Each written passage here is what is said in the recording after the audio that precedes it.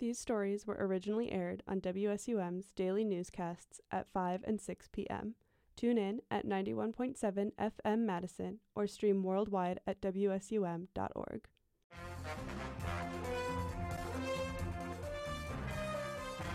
This is the News at 5 on 91.7 FM WSUM, streaming live on WSUM.org.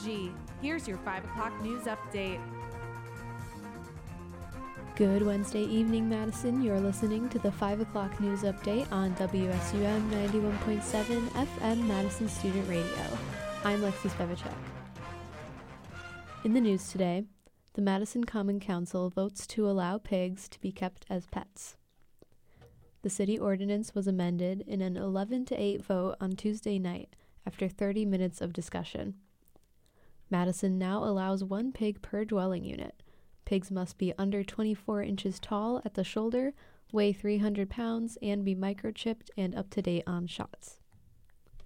In July, a pig named Rudy living along the Southwest commuter bike path was reported to the city. His owners received a notice that the pig must be removed from the city of Madison. The community and some city alders rallied around Rudy to fight for him to stay. Opponents of the amendment were worried about the possible smell if too many pigs took up residence in Madison. Pig owners assured that the animals are actually very clean and do not smell when properly taken care of. A local celebrity of the Southwest commuter bike path, Rudy will get to remain in Madison for the foreseeable future. Turning over to sports, here's RJ Carroll with an update. Today in Badger sports, the football team continues to prepare for their Friday night showdown on the road against Purdue. This is the first of 9 conference games for the Badgers, and the team will head to West Lafayette tomorrow. Kickoff is at 6:30 p.m. on Friday. In other Badger sports, the men's basketball team announced their conference schedule yesterday. Their first conference game will be December 5th against Michigan State, and their first home conference game will be January 2nd against Iowa. Staying with the basketball team, the student tickets for the season sold out in 11 minutes this morning. The men's soccer team had their second conference game last night at home against number 13 Northwestern, in which they tied 2-2. Berger Baldvinson and Tim Bialik had the goals as the Badgers came back from down 2-0. The team will stay at home for their next game this Sunday against Maryland. The women's soccer team opens up their home conference slate tomorrow night against Iowa. The volleyball team begins conference play on Friday night at Northwestern. They are going for their 3rd straight conference title. The women's hockey team was ranked number 1 in the preseason polls earlier this week. They will open up the season next Thursday at Lindenwood.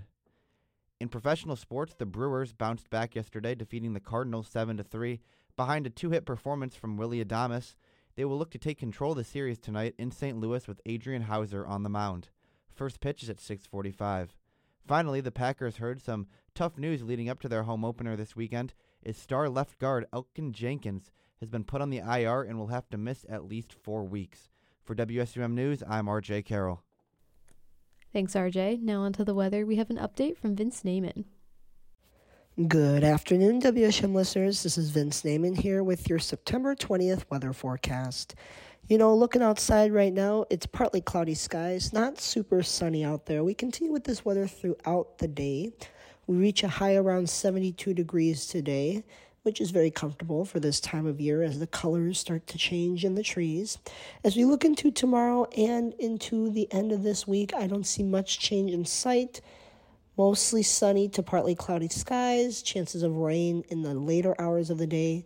So we'll see what happens. This is Vince with WSUM Radio. We'd like to thank Channel 3000 for being our news partner, and thank you for tuning in. From the WSUM News Booth, I'm Lexi Spevacek. Have a great evening, Madison.